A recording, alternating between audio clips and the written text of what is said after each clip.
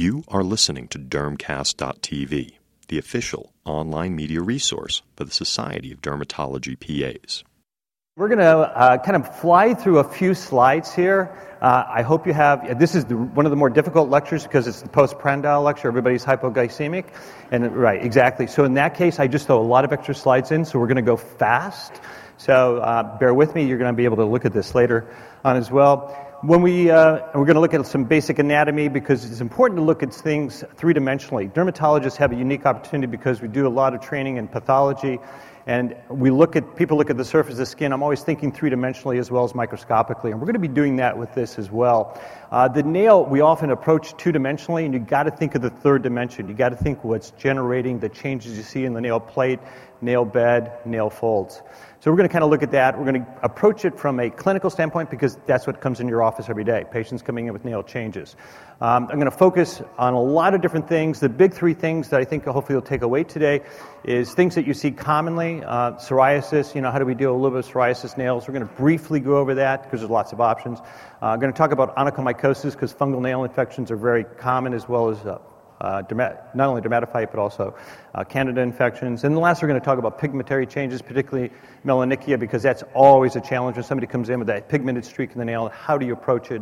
What can you do? And we're going to kind of hopefully give you a little bit more guidance on that because, again, you're going to find out the jury is still a little bit out. All right, talking about anatomy, when you look at it again three-dimensionally, just remember that the nail plate is derived from the matrix. That matrix is that, and we're going to come back to it in a second when we look at the nail plate from the upper view. And then you have to look at all the supporting structures, the eponychium, which is basically your cuticle, the supporting structures, which again is not only the nail bed underneath, but also the nail folds on the side. And you're basically making an enclosed unit. It's basically meant to be closed off from the environment.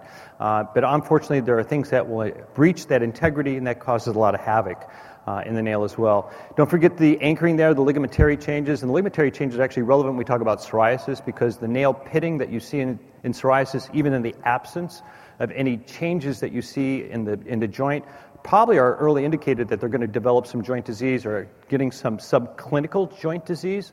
So it might behoove us to actually be a little bit more aggressive about approaching our psoriasis patients that have nail changes in the absence of clinical joint changes. All right, so when we look down on the nail, basically you're looking down at the structures you see on the top of the slide there. The nail bed is what everybody's familiar with. The matrix is that white part and the proximal part that extends right from the proximal nail fold. And that's called the lunula, and that is the matrix. That's where a lot of the action is happening from inflammatory changes in the nail. So when you're thinking of seeing the change in the nail plate, be thinking of the matrix primarily. Now, we also know that nail fold changes, whether they're lateral or proximal, can also affect that nail plate integrity as well. So again, when you're looking at it from that top-down view, look at the picture below and be thinking three-dimensionally what's going on underneath there. And that's going to help us kind of guide us in terms of the pathology that we're going to be seeing now for the next about 45, 50 minutes. And again, from just nomenclature, lunula, it's that visible part of the matrix that does extend underneath the proximal nail fold. The nail bed goes all the way out to the eponychium, to the hyponychium, to the very end. The onychodermal band is that transition zone where that nail plate detaches from the underlying nail bed, but it still is going to be intact. And we're going to talk about how people love to traumatize their nails. They tack their nails all the time. I love what people do to their skin and to their nails. And we're going to talk about the damage they do there. And then the final product thing is going to be the nail plate. All right, enough anatomy. Now we're going to get into clinical medicine. We're going to talk about the different onychopathy. We're going to divide it into three different areas to make it easy. Nail fold changes, nail bed changes, nail plate changes. Starting with nail folds, I'm going to kind of get into these categories. We're going to look at changes that you see that causes swelling, erythema, color change, and then, of course, symptomatic changes as well. Under the swelling, we're going to look at infection. We're going to look at connective tissue diseases that can do it, and then there's something called retronychia that's been showing up in the literature recently, which is actually probably a traumatic injury that results in a retrograde growth or movement of that nail plate before it grows back out again. So one of the common things we all see here are acute paronychias. Paronychias are usually divided in two categories, both acute and chronic. Acute paronychias are almost bacterial until proven otherwise. How do you discern them? You look at the nail plate. You don't see nail plate changes, you're dealing with an acute paronychia. If you see nail plate changes, you're dealing with a chronic paronychia. You know that by definition.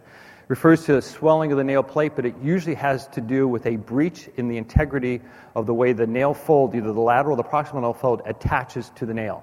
So when that happens, then it allows the bacteria to get underneath there. So that usually is characterized with an acute onset of pain. This brings people into the office quickly, within usually a few days, because of the discomfort. Chronic paronychia, they show up a few weeks to a few months later because the pain is not that uncomfortable.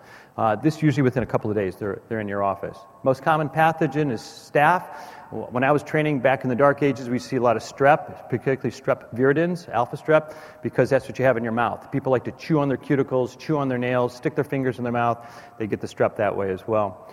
Pseudomonas, because it's a wet bug, and anybody that does a lot of wet work, whether you're in the medical profession, whether you're in the service industry, for the food industry, produces as well. And then you get some gram-negatives every once in a while because people often don't wash their hands after they've gone to the bathroom, and they'll pick up a lot of fun gram-negatives. Treatment options, doxycycline tends to be our mainstay. I use a lot of trimethoprim sulfamethoxazole for treatment of this. Streptococcal, you have a lot more options. Mupirocin also is helpful, especially for staph, because a lot of these patients are going to be staph carriers. And where does your finger often end up? In your nose. Okay, so you definitely want to thank you, you're welcome. When I was in medical school, I had this professor, and he was actually voted like the best teacher, and he was a good old boy from Virginia, and he talked to the southern accent. You know what the most common cause of nosebleeds are? Sticking your finger in your nose. You got to get your finger out of there. And the same thing happens with these individuals. It's usually the dominant finger that's going in the nose, so you definitely have to put a little bit of mupirocin up there unless you want to use the Altobax. All right, psoriasis, reactive arthritis syndrome can also cause proximal nail fold and can mimic an acute paronychia. I just saw somebody recently with herpetic Whitlow. When you have a paronychia in the same location over and over again, you should consider the possibility of herpes simplex as being an etiologic agent, particularly for people that don't always wear gloves or people that are in a situation where they're doing a lot of skin-to-skin contact. So, clinical challenge for you. I got a 45-year-old house cleaner, presents with a 2-day history of a tender, swollen finger after chewing off a hangnail. She cleans a house with 13 toilets. I actually have been to the house. It does have 13 toilets. I didn't actually go around and count all of them. She's otherwise healthy. No, it is not my house. You're welcome. All right, so it's kind of subtle, but I think you can see some of the changes here in the proximal nail fold. So the clinical challenge to you in the next few seconds is tell me which one of these choices, A through I, would you pick? You got a choice in there on the top of some antibiotics. You have a couple of antifungal, you have an antiviral, and then you can go big with a systemic. All right. Oh, do I get to continue that, Brian, or you do it? All right, we're on it. Good. Cool. All right, time is almost up. All right. So I'm going to go back. What do we have for answers, Brian? Do we have anything yet?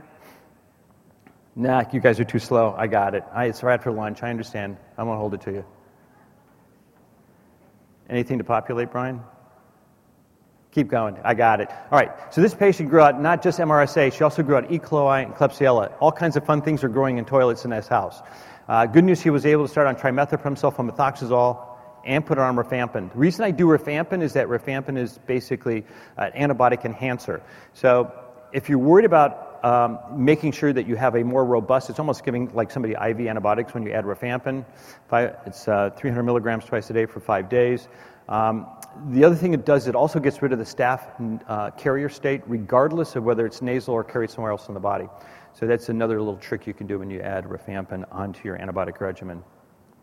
Chronic paronychias, by comparison, are usually result from a variety of, again, wet work, anything that's going to breach the integrity. It's more common in people that have an underlying immunosuppressive problem, such as diabetes. That's the most common patient that we see, but anybody that's immunocompromised is going to be increased risk. You can definitely tell that there's swelling. You see detachment of the cuticle from onto the nail plate. And there's a little bit of mild tenderness. Sometimes you get a little bit of exudate coming out, but not always. You can sometimes see it on multiple fingers, and you can see here that you have the nail plate changes. So once again, this would be something that would be more of a problem. So I'm going to come back to this side. Candida is the most common thing that we find in chronic paronychias. Remember, this is not a dermatophyte. It's actually considered to be a type of hand dermatitis, so I'm going to come back to this in just a second. And when you restore the physiologic barrier, then you actually can make this go away. which leads me to something here in a second. So there's a really interesting study showing that topical steroids versus systemic antifungals in an open double dummy study, and they basically just see how they compared in efficacy. And the conclusion was that topical steroids are more effective than systemic antifungals for treatment of chronic paronychia. And that's actually been sort of my experience in treating chronic paronychias, that you have to treat the underlying problem. These are people that are doing a lot of wet work, and their skin gets dry, they get the cracks, and it allows a breach in there. Classic example, I have a 16-year-old female comes in, presents a few months history, single tender fingernail, was given first cephalexin, trimethoprim sulfamethoxazole, no improvement, went to infectious disease. They recommended that she get a PICC line put in to be treated. She comes to me for second opinion. So this is one of my patients, and I'm thinking, I'm pretty good at nails, pretty good. So at this point, I said, look, we're going to put you on fluconazole, weekly, and then we're going to maybe continue once a week for the next 3 months. And she comes back in 3 months later, and now looks like this. Man, am I good or what? Thank you. Yeah, and I'm like, okay, we're going to go to Plan B. So, coming up, the question again, what's going on? Did I miss the diagnosis? Is this not a yeast infection? Is it staph? Is it a gram-negative? Is it a dermatophyte? Or is there something factitious going on? Is she digging and picking, and she have some kind of stress thing? Any thoughts on this one? We're going to give you a few seconds to see if you can figure out what's going on. Brian and I worked on the playlist, so I hope to keep you awake. You're welcome.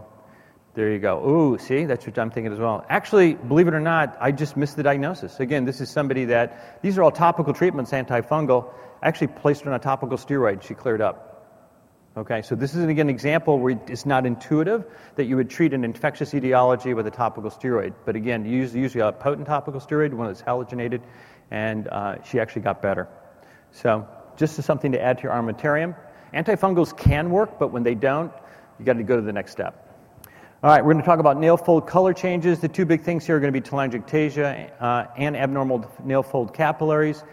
I think you had some dermoscopy earlier, talking about looking at nail folds. A lot of times patients will be sent to us because they want to rule out a connective tissue disease, scleroderma, lupus, dermatomyositis.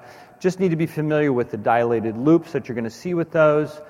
Early changes can definitely lead to things going on. Anytime you have a disease process, you want to get it in early in terms of being more proactive in terms of treating these individuals. And again, you look for these dilatation of the capillary loops that are there as well. There are some actually different types of capillary loop changes, if you want to get into it a little bit, that are more predictive for systemic sclerosis. But you can see also changes with dermatomyositis and mixed connective tissue disease as well as lupus. So just to be aware to look at proximal nail folds. And sometimes you can see with the naked eye. Often you have to use it with magnification. Doesn't necessarily be dermoscopy, but it needs to be some magnification. Going to move into nail plate pathology. All right, looking at different morphologic changes, then we're going to get into color changes here in a minute. Morphologic changes, the most common one we're going to talk about here is longitudinal ridging. We're going to look at crumbling, thickening, brittle changes, and then other. I always like other. So the most common thing that people come into my office, they ask me about, Doc, tell me about these ridges that I have on my nails.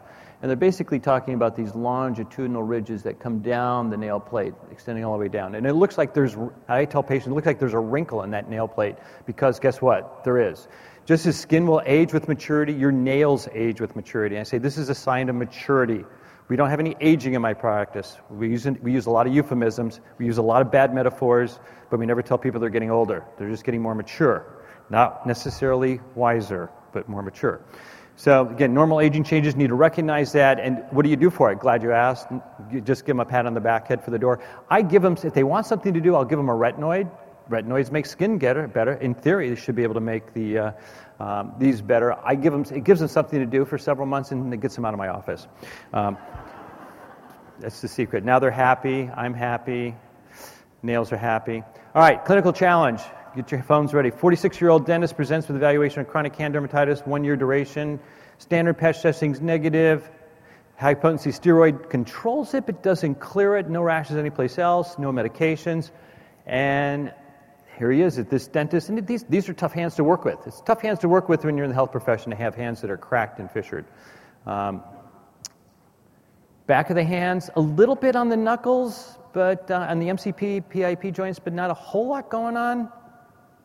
All right, differential. What do we got? I'll give you a couple seconds to work on this. If you have any requests for playlists, be sure to give it with Brian in the back. He wants to know. All right, so everybody thinks this is a dermatophyte. You know, everything is a dermatophyte until proven otherwise, and I agree that this should be KOH'd. All you have to do is get burned once in somebody that you didn't KOH, and then you're totally embarrassed. It'll never happen again. And it's happened to me before as well. But so now anything that scales goes under the microscope. In this particular case, though, you can see this is actually psoriasis. So the bonus question is, if you were thinking about where else you would look, where else would you look? And of course, I'll give you a few seconds, and if you don't get this right, then you're sitting in the wrong lecture.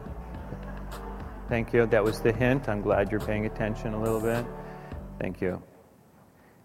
All right. Oh, this reminds me of a lecture I went to where I intentionally put down the wrong answer just to be annoying to the presenter. Thank you so much. All right. So the answer is yes, nails. Oh, God. All right, this is going to be a long lecture. I can see this already. Yeah, so indeed, you flip over, you look at the hands, you see a nail pitting, and indeed, this patient had psoriasis. So you're able to diagnose this. Going back clinically, was there any other clues? Glad you asked. The answer is, when you look at this, how do you tell a contact dermatitis? And it's going to be a little bit subtle, but these areas of scaling are fairly well demarcated, okay? And usually when you have a contact dermatitis or atopic dermatitis is not well defined. So when I see the plaque like this as being well defined, you should be thinking psoriasis. All right, Brian, move me. Continue. Thank you, sir. One more time for me. All right. Moving along. Additional histories, also the patient is undergoing a divorce, a lot of hand washing, and of course trauma initiates this as well. So you had the triple effect on there as well.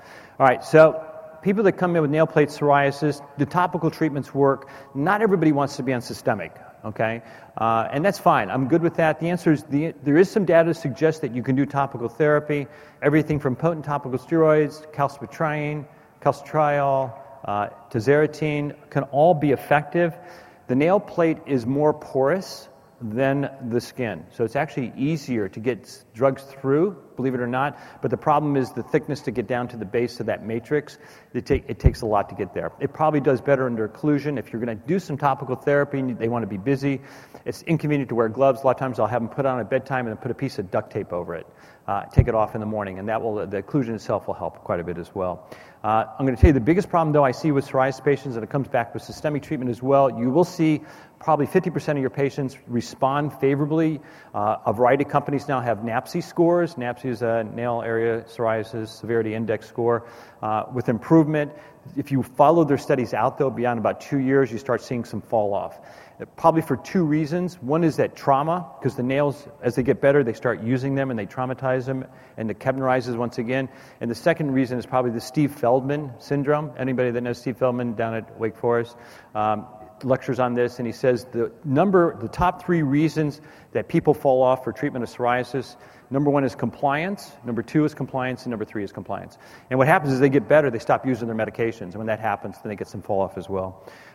So any of the topicals and systemics can potentially work. It's just a matter of what the patient's comfort level is, where your comfort level is using the systemic treatment as well. 71-year-old, we got another clinical challenge for you. Painful growth on his feet, only there for 6 years. This is going to be pretty subtle, but I think you can make these out.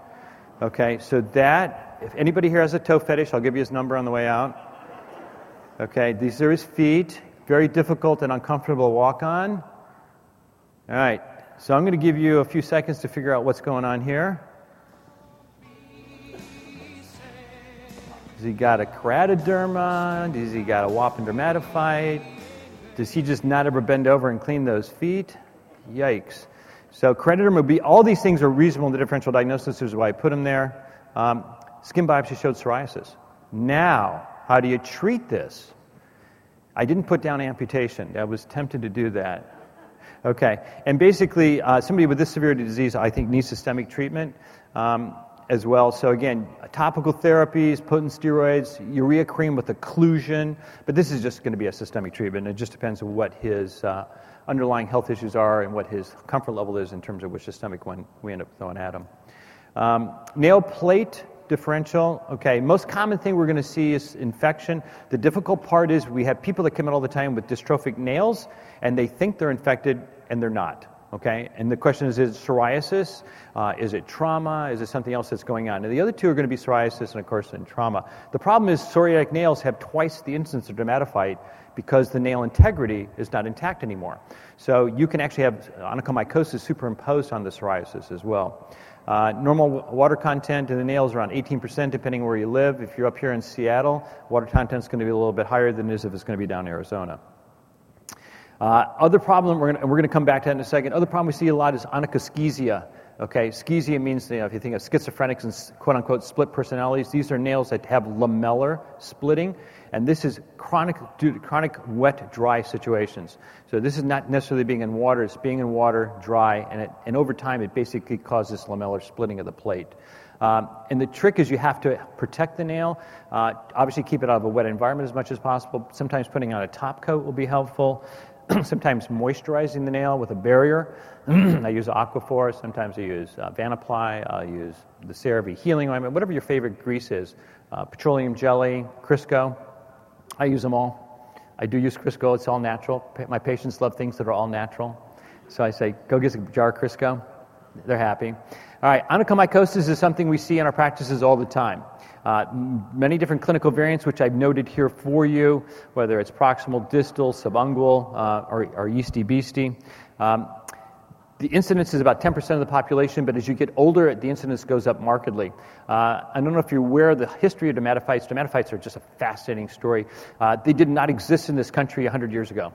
They absolutely did not exist. Yeah, exactly. In fact, if you go into the annals in France in the turn of the century, late 1800s, early 1900s, they was actually presenting cases of tinea corporis as a grand rounds because it was such an exotic case. Turns out the dermatophytes all come from Southeast Asia, and we're slowly spreading around the world with the advent of international travel and steamships.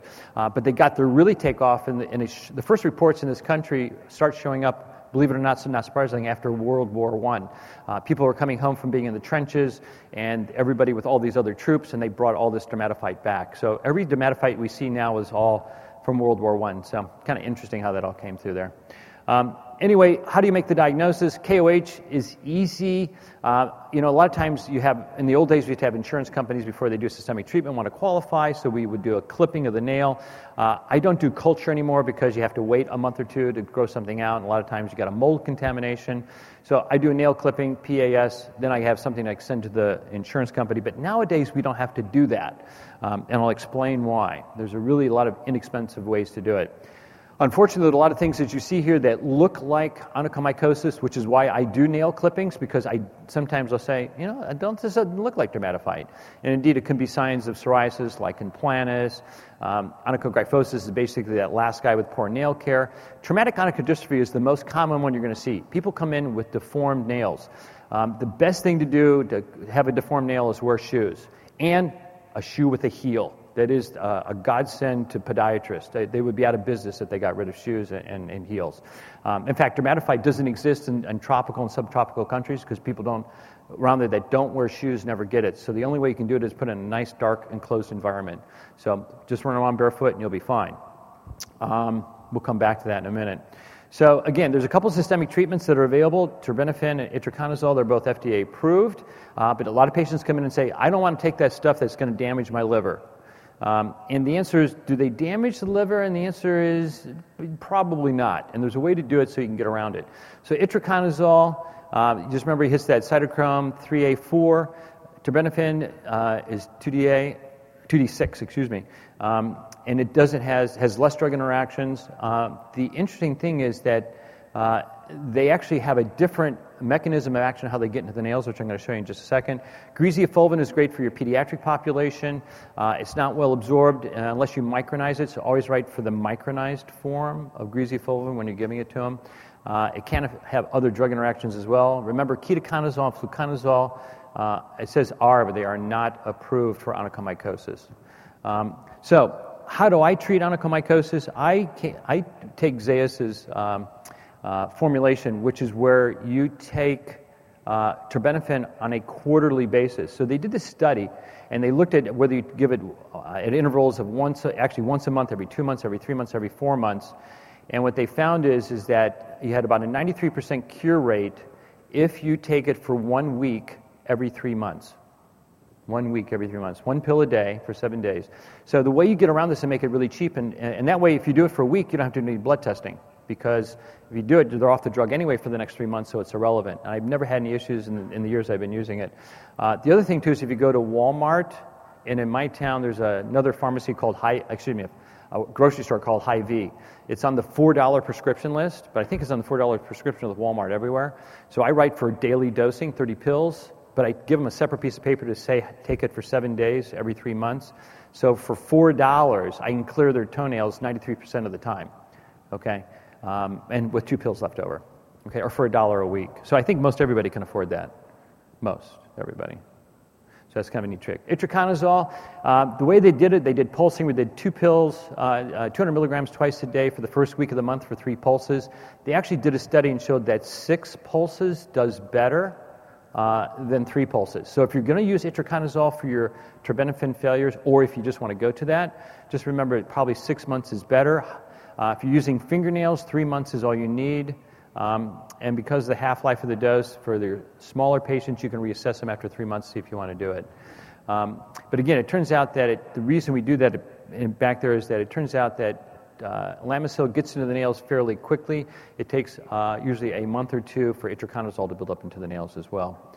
Now, patients don't want to use terbinafine or fail it. People don't want to use itraconazole because it's too expensive. Fluconazole also can be pulse dosed either, and I do usually 300 milligrams once a week, okay? And it has, again, about an 80% success rate for fingernails and about a 60% rate for toenails. What I usually do is I write for 30 pills. I write it for once a day. I give them a separate piece of paper and say take 3 pills a week. That way they get 10 weeks for 1 copay. And taking it once a week, there's no interactions that I have to worry about. Occasionally you'll get a call back saying that they're on a statin drug. You're not supposed to be on an azole when you're on a statin drug. I usually tell them on that day you take your pills, you can skip your statin drug. I don't know if you know you don't have to take your statin drugs every day. They have a long half-life, so I'm not going to put them in harm's way by doing that. But I'm going to make their nails really happy. All right, so comparison, terbinafine is definitely the best treatment of all compared to the other ones on the market. Itraconazole is definitely better to all the topicals. But if you can want to do the pulse dosing for fluconazole, you can do that as well. I don't use a lot of nail lacquers. I think the best thing you get from nail lacquers is nail care. Actually, people can bend over and actually start taking care of their feet. And I think that's probably about 90% of the battle for a lot of these individuals. Most of them haven't seen their feet in years or been anywhere near them. So, yeah, if you don't want to get that mani-pedi, then you just got to, it's good exercise. Pilates. All right. Texture changes. Going to talk about lichen planus a little bit. 20 nail. Onychotillomania basically just means people that chew on their nails. And we're going to come back and talk about that in a second. So trichonychia, you're going to see a little bit occasionally, mostly in your pediatric population. Usually all nails are involved. They have this rough texture, often referred to as 20 nail dystrophy. And it can be fairly extensive. The inflammation is there. We do not recommend doing a biopsy. This is a clinical diagnosis. The other reason we don't do a biopsy is we don't want to leave any scarring. We don't want to traumatize the kids. And the good news, this one's a self-limited course. This usually gets better over a period of few years. Most of the kids outgrow this. So when you see this, you can recognize it because it has this rough texture, especially in your pediatric population, and just reassurance is the only thing necessary. Can you treat it? The answer is you can. You can use it with a topical steroid. You can use calcipotriol, like as the branded version of Taclonex or the generic of it. You can use calcipotriene by itself. You can probably, because it's thought to be a cousin of lichen planus, use something like off-label, like tacrolimus, picrolimus, or one of the other non-steroidal anti-inflammatories. All right, pitting usually indicates a loss of the nail integrity of the upper part of the growth plate from the proximal nail matrix. Usually it's paraceratin granules that kind of fall out and leave this. There was actually something in there and it left, and that leaves that indentation that's there. Just to let you know, psoriasis is the most common thing, but not the exclusive thing. So just because you have pitting doesn't mean you necessarily have psoriasis. Alopecia areata is the other classic one. So you have people that have hair loss and you're not certain. Often look at the fingernails, and if you get lucky, you can see changes there as well. These are some of the other causes that have been associated with, some of the other diseases have been associated with this as well. Onychoschisia, we talked that before, and again, this is this repeated hydration, dehydration, and they thought it actually may be due to solvents, but it's actually just water. It seems to be the major culprit, not so much other things that people are exposed to. Onychoschisia, again, biotin, we do use that. I use it in my practice. It does make nails, as you can see here, thicker and a little bit stronger, and it seemed to decrease splitting. That was reported in the Blue Journal way back in the day. So we tell people to take a little bit of biotin. It does help hair integrity as well. So there's no downside to doing it, but it's really getting rid of the physical barrier, the offensive part that does it. But there's one little trick that we do. Bowes lines, nail and tick habit injury are all incidents of ridges. These are transverse ridges that are going across the nail. Bowes lines are the traditional one that we see, and this is after an inflammatory, something that impedes the growing part of the matrix. So this can be anything from childbirth, surgery, high fevers, chemotherapy. Those are the classic ones. It could also be trauma that'll do it as well. So, and when you look at this, everybody knows, well, hopefully everybody knows, it takes about 6 months to grow out a fingernail. So if you're looking at this, you can see the injury was about 6 to 8 weeks prior, whenever the event was that was there. And you can look like you're a magician when you go in there and say, oh, so you had your surgery back in, let's see, was that April? Is that about right? Like, how did you know that? And we're going to, in the last slide, I'll tell you how we knew that. All right, so nail plate, longitudinal splitting, we see this a little less commonly. Most common thing we see are tick habits. Tick habits are people that like to play with their cuticle, nervous habit. And you'll see this all the time. They sit there, usually take their index finger and play with their thumb or other finger. And when you traumatize that proximal nail fold, you're hitting right on top of the matrix, and you're traumatizing and causing the indentations in the plate as well. So this is an OCD behavior. OCD behaviors are very difficult to control. Sometimes you can use SSRIs. I've found hypnosis to be very helpful for patients that are amenable to it. I work with PhDs in my community that are certified PhD psychologists that are hypnotists. And it's usually nice because it's one and done, because it's a single visit and they hypnotize you and you're done. So it's good for nail biting, tick habits, smoking, whatever compulsive behavior that you may end up having. Median nail dystrophy is a little bit more confusing. People really understand this. You'll see if you go in the literature that median nail dystrophy gets lumped in with tick habits, but they're actually a different disease process. And you can see this crack that occurs down there, starting from the proximal nail fold, indicating there's definitely an inflammatory process that occurs down through here. This may be one of the times you might want to consider doing a biopsy if it persists, because there's something, definitely an inflammatory process that's going on that affects it. Usually it's symmetrical. It usually starts with the thumbs and then slowly moves down each finger, again, suggesting there's an inflammatory process. If you read the literature, there's no common etiology in terms of what's going on, nor there's any treatment suggested for it. Most everybody reports this in the literature. Nobody suggests any treatment options. If I were going to do anything, I'd probably consider doing possibly intralesional Kenalog. I'd probably do a steroid there on a single nail to see how they do. Yes, it is barbaric. One of my colleagues does it all the time. His secret is that you probably know that both the blood vessels and the nerves run down the side of the digit, and he'll actually do a lateral compression for about 15, 20 seconds to the point not only cutting off the blood supply, but he actually is compressing the nerve. And he says he can do subungual injections of Kenalog painlessly. Okay, that's what I know. Yeah, I would suggest trying it on yourself and see how it goes. Just saying, and I send my patients to him when they need intralesional injections because he claims he's painless. They don't ever come back to me. I think they're so ticked off. And he says, how do they do it? He says, I never see him again. They must be doing great. And I'm like, no. Barbaric, bamboo, no, not good. All right, nail plate changes. Koilonychia is, again, something we see not commonly, but again, the classic associations, iron deficiency, anemia. You can sometimes see it as a congenital thing. It's then been reported with a variety of disease states that really causes this depression. The etiology of it, I don't think anybody really understands why the nail plate is inverted rather than being convex instead of concave, or concave instead of convex, but it just is. Clubbing is also something we'll see. This is classically seen with pulmonary disease. It's usually due to hypervascularization. I don't think I had it in there as well. And if you want to check for people, just to be aware that there's a couple different ways you can check for it. One is this Shamroth sign, where you look at this diamond shape that you can see there on that top picture, where you can kind of see the little diamond in there where you don't get that diamond with the clubbing. Lovibond angle just refers to the angle that you see as well. Because it's greater than 180 degrees because the nail is actually bulged up. But usually it's pretty obvious. And it's pretty obvious that these people have pulmonary disease. So this is one of those things you pick up and you feel like but the patients want to know what it is. You can tell them this is related to a change in their microvascular due to their underlying lung disease. How would I treat this? Glad you asked. Don't know if there's really any good treatment for it. If I were going to treat it, I'd probably do Trentol. Pentoxiflin. Pentoxiflin is a rheologic agent. I use it as an anti-inflammatory because it does have anti-inflammatory properties against lymphocytes, but rheologic agents means they make red blood cells more flexible, so it actually would improve blood flow to this area, so it would be less likely because these patients have obviously a lower PO2 SAT because of their underlying lung disease, and it's an easy drug to use. All right, clinical challenge for you since we're into longitudinal ridging. Healthy patient, groove, one finger, no history, trauma, or infection. I'll give you 10 seconds to figure this one out. Yes.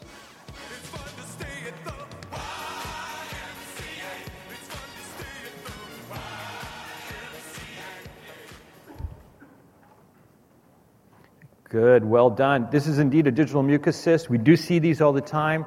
These are considered to be a herniation from the distal interphalangeal joint. So if you poke them, it's so much fun because you get the synovial fluid. And I told this is the Mother Nature's lubricant, silicone. It's really fun. I let the patients play with it. It's really kind of cool. I do. I let them play with it. Isn't this cool? It's greasy. Oh, wow. Okay. So how do you get rid of them? Lots of different things have been suggested. You can try cryo. Good luck with that because you have to really do a deep freeze because this extends it's basically a tunnel that extends all the way to that joint space. When you flex it forward, it bulges that way. So I always flex the finger when you freeze it so you can get down into that joint space. If that doesn't work, you can try using intralesional Kenalog because this is usually due to an inflammatory response that caused that herniation out of that synovial space. Sometimes you get lucky. Usually what I end up doing is I do a punch, and I do like a 2 or 3 millimeter punch, just trying to follow that tunnel down, take a single stitch, pull it together. If that doesn't do it, then I send them to the hand surgeon because they usually have to go inside the joint, find out what's going on in there, but always small, stepwise fashion, and make it work for the patient. And you will see this on the toes as well. But surgery has a pretty good high cure rate. All right, color changes. Getting into some meat here. All right, white changes. We're going to talk about all different types of leukonychias here, and then a couple other things. So true leukonychia is this leukonychia punctata, and that's the one where you see the little white floating clouds that go down the nail plate, usually due to retained perikeratosis, usually due to trauma. Normal variant, nothing to worry about. People say, I didn't used to have this, and then you can try to find what activity they're doing that now allows it to start happening. But reassurance is the only treatment that's probably available and that probably works. Superficial white onychomycosis is another thing that will turn the nail plate white. The problem is that some of these will also be subungual or in the plate as well. Technically, you can just scrape off the top of this with a slide. Your KOH is always going to be positive. If it's just superficial, technically you should be able to put on a antifungal. The two topical antifungals or the antifungal classes, the broad ones are azoles and allylamines. The allylamines are slipperier. That's the Lamisil, the Naphthene, and there's another one that used to be called Mentax. It's a benzylamine. For patients that want to do over-the-counter, Lamisil is over-the-counter. The other one that's available over-the-counter that works great is Lotrimin Ultra. That used to be called Mentax. It's an allylamine, has nothing to do with clotrimazole, but that's another option for them if they want to do topical therapy. But I usually end up going to systemic just to play it safe. In the older days, before we had our HIV population under control, that used to be associated with an HIV. Same thing with proximal, especially with proximal superficial white onychomycosis. Again, because of the difficulty in telling how deep this goes, we usually end up treating them systemically, and these patients usually respond very well because it's a more superficial on average. Mesalines are something you just need to be aware of. These are usually after some kind of heavy metal exposure. It can also happen if you're suffering from renal insufficiency. It's also been reported in chemotherapy patients where you get these bands that go across the nail plate. And this corresponds with how often they're getting their chemotherapy, usually once a month. So you see multiple bands that go across. All right, we're going to talk about black changes. Now we're going to get into one of the heavy hitters. And there's a lot of things that can cause nail plate changes. It can be due to racial preference, could it be to trauma, whether it be from radiation or otherwise. It can be the different things you ingest. It can be from outside influences as well. And of course, we're going to get down to melanocytic here in a minute. So melanicias are something that we see in the office very commonly. We see these patients that come in all the time, and they said, "I just noticed this black spot on my toe," and I actually had one of the physicians that worked next door came in with a spot like this on his toe, and I said, "I think this is subungual, hematoma. I think it's blood." He says, "I still want a biopsy," which I did for him, and it came back, of course, as subungual hematoma. But with dermoscopy or just magnification, you should be able to tell that this is not a melanocytic lesion, but it is indeed blood. This is a photograph that my son sent me, and I told him he was going to live another day. So I'm sure nobody here ever gets any pictures sent to them from friends or family. Yeah, right. And you're not medically, legally responsible for any of it, so don't worry. You're fine. All right. On that happy note. So first thing you want to do is find out what's going on. What's causing the pigment? Is it due to something endogenous or exogenous? In this particular case, this is an auto mechanic, and this is all grease stain. So good news, he's going to live. All right. So the question is, if it is melanin, though, is it due to melanocytic activation or proliferation? Activation just basically says the melanocytes are working overtime because something is stimulating them, but the melanocytes themselves are a normal number and appear to be normal histologically. As opposed to proliferation, which means all of a sudden you have a proliferation of melanocytes. Hopefully they're normal, because it can be an nevus, or it can be due to something else as well. So again, you look at the number of digits. If more than one digit's involved, that's a good sign. Okay, you're thinking more of an activation or drug-induced in a particular case. So again, we talked about that as well. Benign proliferations, you're looking for regular patterns, brown-black bands, uniform thickness, regular space, parallel. You see a pattern, okay? And that's a good sign when you see that.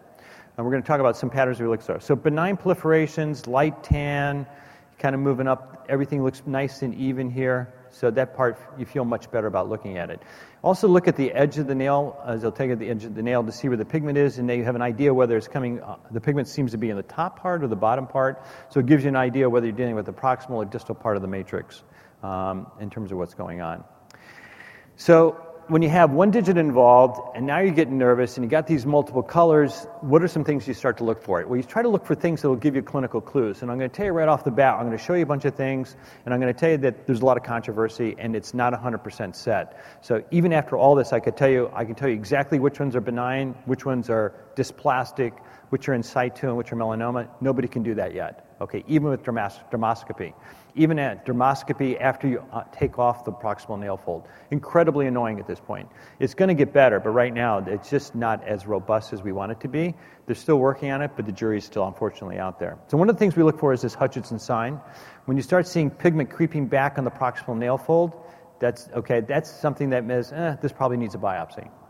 So that's referred to as the Hutchinson sign, when the hyponychium or the eponychium is involved.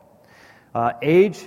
Okay, when you're a kid, I'm going to say this over and over again, it's usually not a problem. So nail melanoma in children is rare.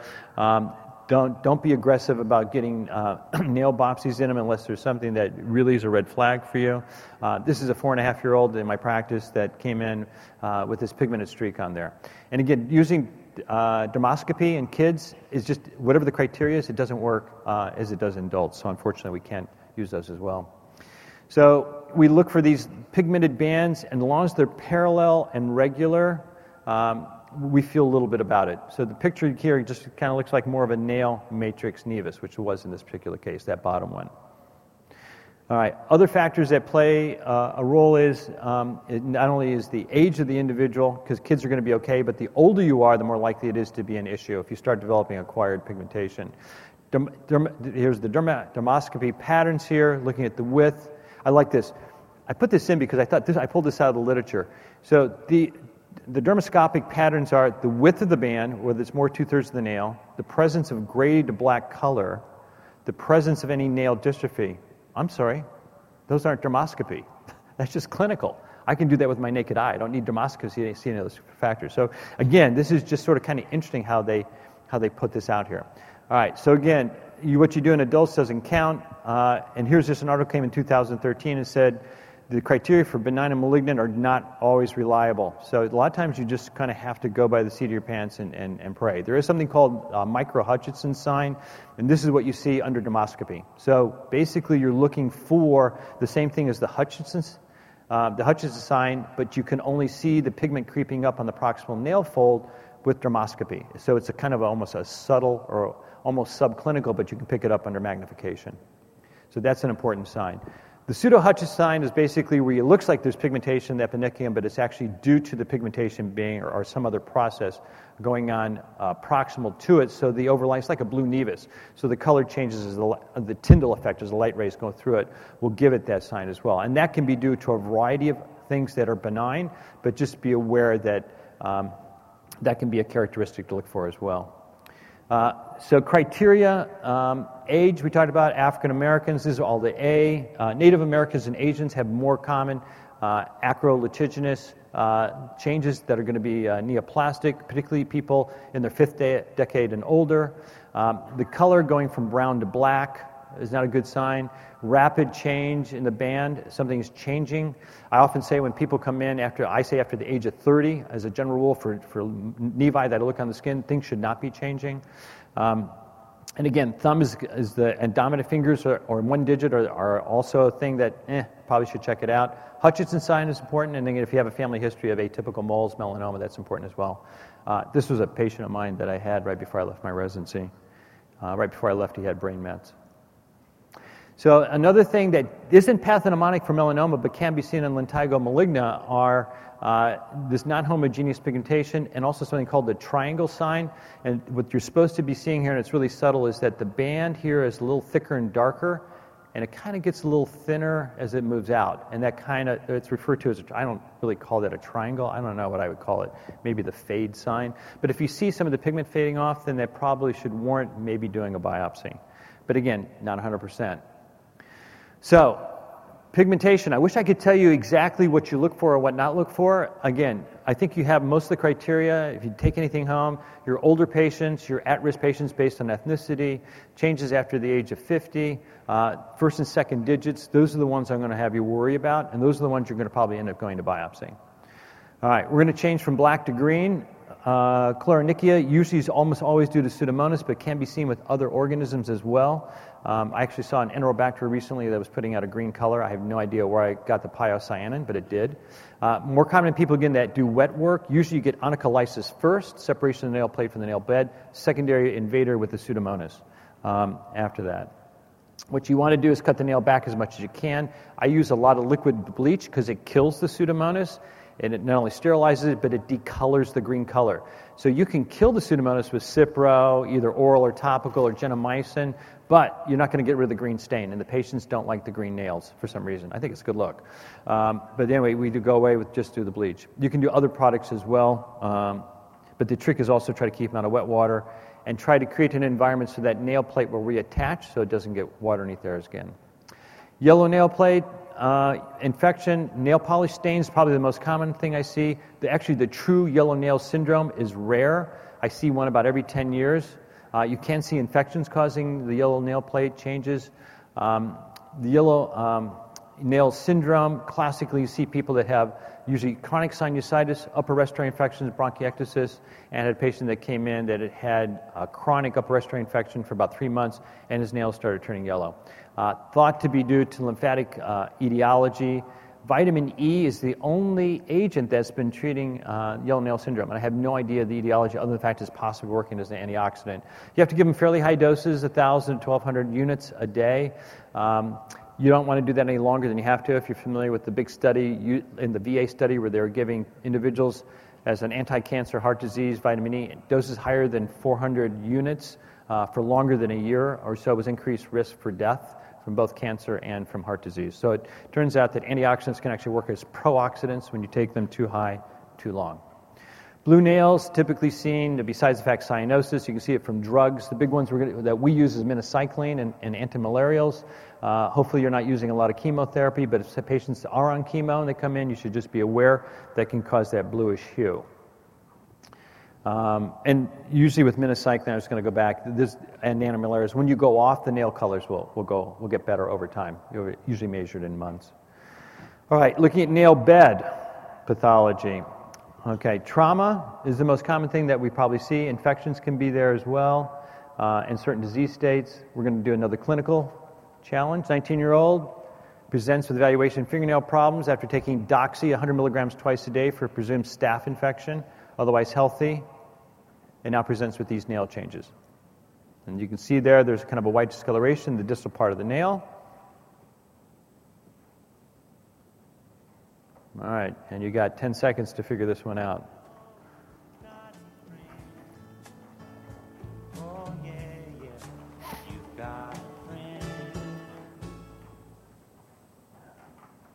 Excellent. Photoonycholysis from doxycycline, well done.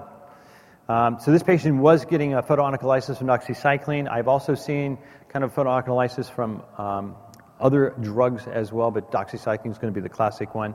Don't forget doxycycline, the ultraviolet light that does it is UVA. It goes through on cloudy days, rainy days, comes through glass. So I've had patients that were driving the car, okay, and could develop a photoreaction from the doxycycline. So just be aware of it. Terry's nails, basically that's that little distal band that you see at the end that can be seen with a variety of different. Liver is the biggest one, but sometimes see with congestive heart failure. Just making you aware that these are just variants that can be seen with this. Lindsay's or half and half nails are classically seen with kidney disease. So about half of patients with chronic kidney disease will do it as well. And you can start having fun with nails when people come in. You know, it's so often we do the skin exam and we actually don't look at nails.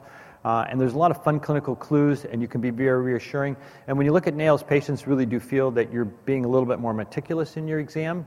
I always go over my patients with a magnifying glass, literally with a magnifying glass, and they really love the fact that I'm looking over them that closely. And part of it is because I'm old and I'm losing my vision, so I need it.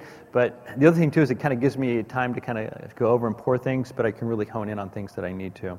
So, yeah, definitely look at nails. All right, red nails, basically rethornichias are seen with a variety of diseases as well. Next time you have your Darius patient come back in, very common, see the nail changes with that. Lichen planus, not as often. I don't see much amyloid. Usually a glomus tumor is tender, you'll know that as well.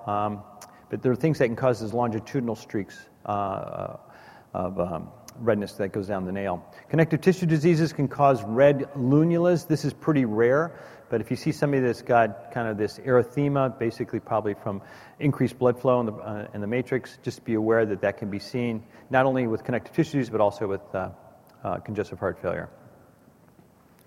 Splinter hemorrhages are very common.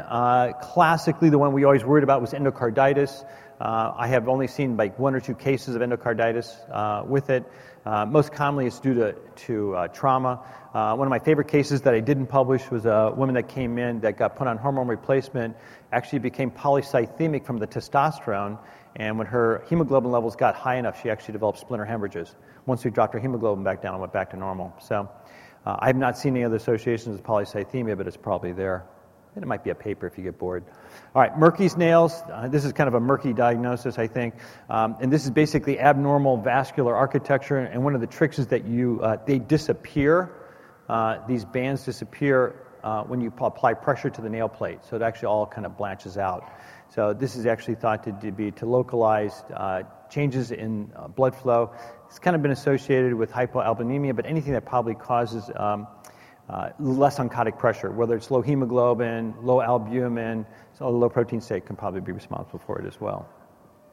Nail bed morphology, we've talked a little bit about onycholysis, and I can do it. I just want to mention in passing, this onychopapilloma is basically this benign tumor. It's considered the most common cause of kind of a localized longitudinal red band that runs down. One of the clinical clues is when you look down here at the underside of the plate, you can see this little hyperkeratotic material, and that's just the clinical clue that you're dealing with this. What you have to do is take the nail plate off. Basically, you curette it out. It's this little material, and the nail plate will grow back over, and they do fine. But just to be aware that that's what's going on. We do see, unfortunately, other types of cancers other than melanoma. We see squamous cell carcinoma most commonly around the nail plate, probably an HPV conversion as well. This is a patient that had squamous cell carcinoma. Trauma can do it, radiation can do it. I've seen it in a dentist that from old school that used to hold the film in his hand when he do x-rays on the teeth. and develop changes on the fingers as well. So just be aware that you can see squamous cell carcinomas that'll look just like a wart, but it's not a wart. All right, speaking of which, 25-year-old male, clinical challenge, growing lesion, distal index finger, doesn't remember any injury. Tender, bleeds a lot. It's only been there a couple weeks. Subtle. Yeah, subtle. So what do you think this is? I'll give you a few seconds to figure this one out.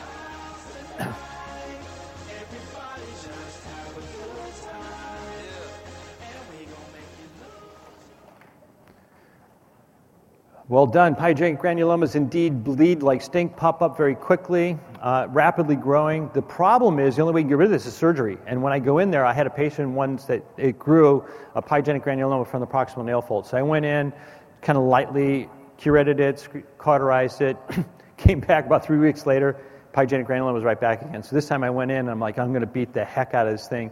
And I just said, your nail plate will probably never come back. Nail plate grew perfectly normal. I have no idea how that happened, except sometimes you're just lucky, and I go with it. So that's what happened. Periungual warts, you probably see one or two of those in your practice once a year. Yeah, good luck.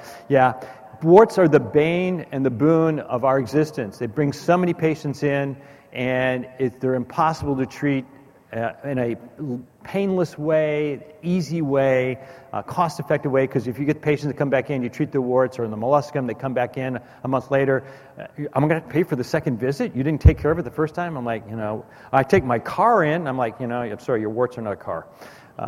So, no, you just got to keep going with it. It's kind of annoying. Periungual warts are a little bit more challenging, how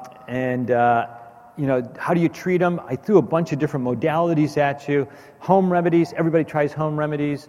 Hypnosis actually works. Garlic extract, there's actually was a study with garlic extract. I have no idea.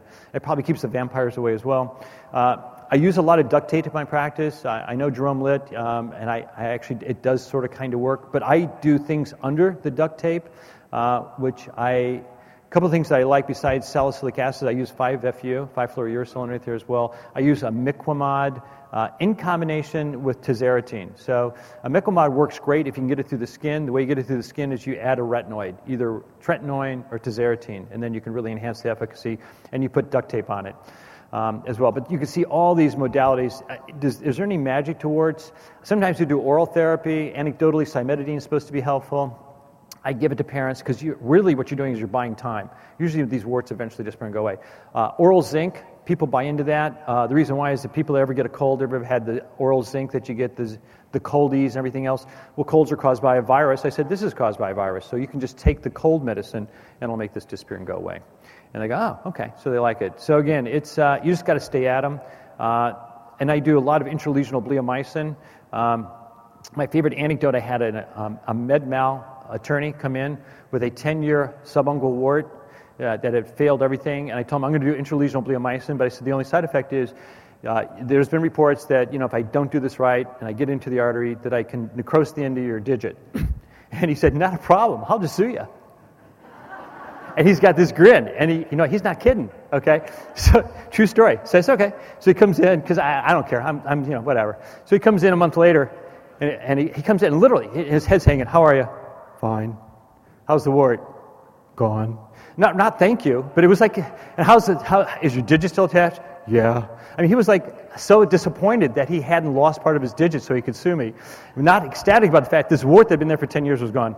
So, some med-mal attorneys, whatever. And then, of course, we do surgical modalities or lasers, cautery, whatever. Usually I don't like to do those because they scar. And you will replace a wart with a scar. It's just as disfiguring and can be just as uncomfortable. So I try to avoid that at all possible. We do some IPL sometimes in the office because it's a non-scarring modality. It's not as aggressive as laser. But, whatever, as they say, floats your boat.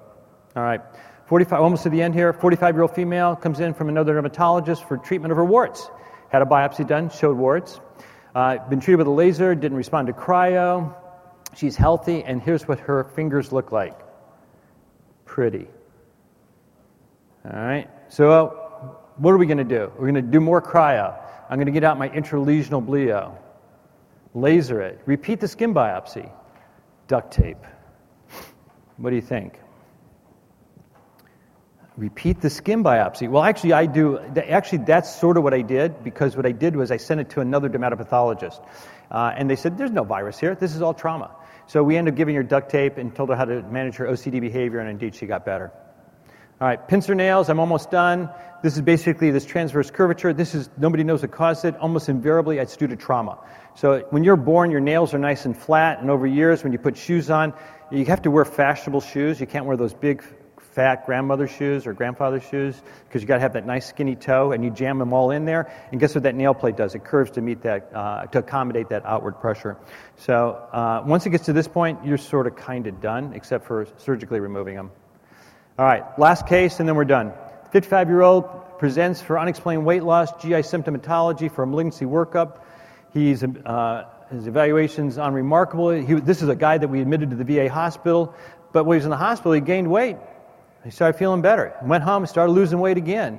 So the second time he came back in the hospital, they called a dermatologist. And one of my attendings this guy was brilliant. This guy, the baseball metaphor, he always swung for the fence. Either he was spot on or he struck out. Okay, either he was dead on or he just completely missed the diagnosis. So he came in and he started looking at these nails, and he saw these changes in the nails. And I'm sorry this is on there, but these are some white bands that are going across. All right. So this is a little bit out of order, but we're going to make this work, Brian. So where else would you look?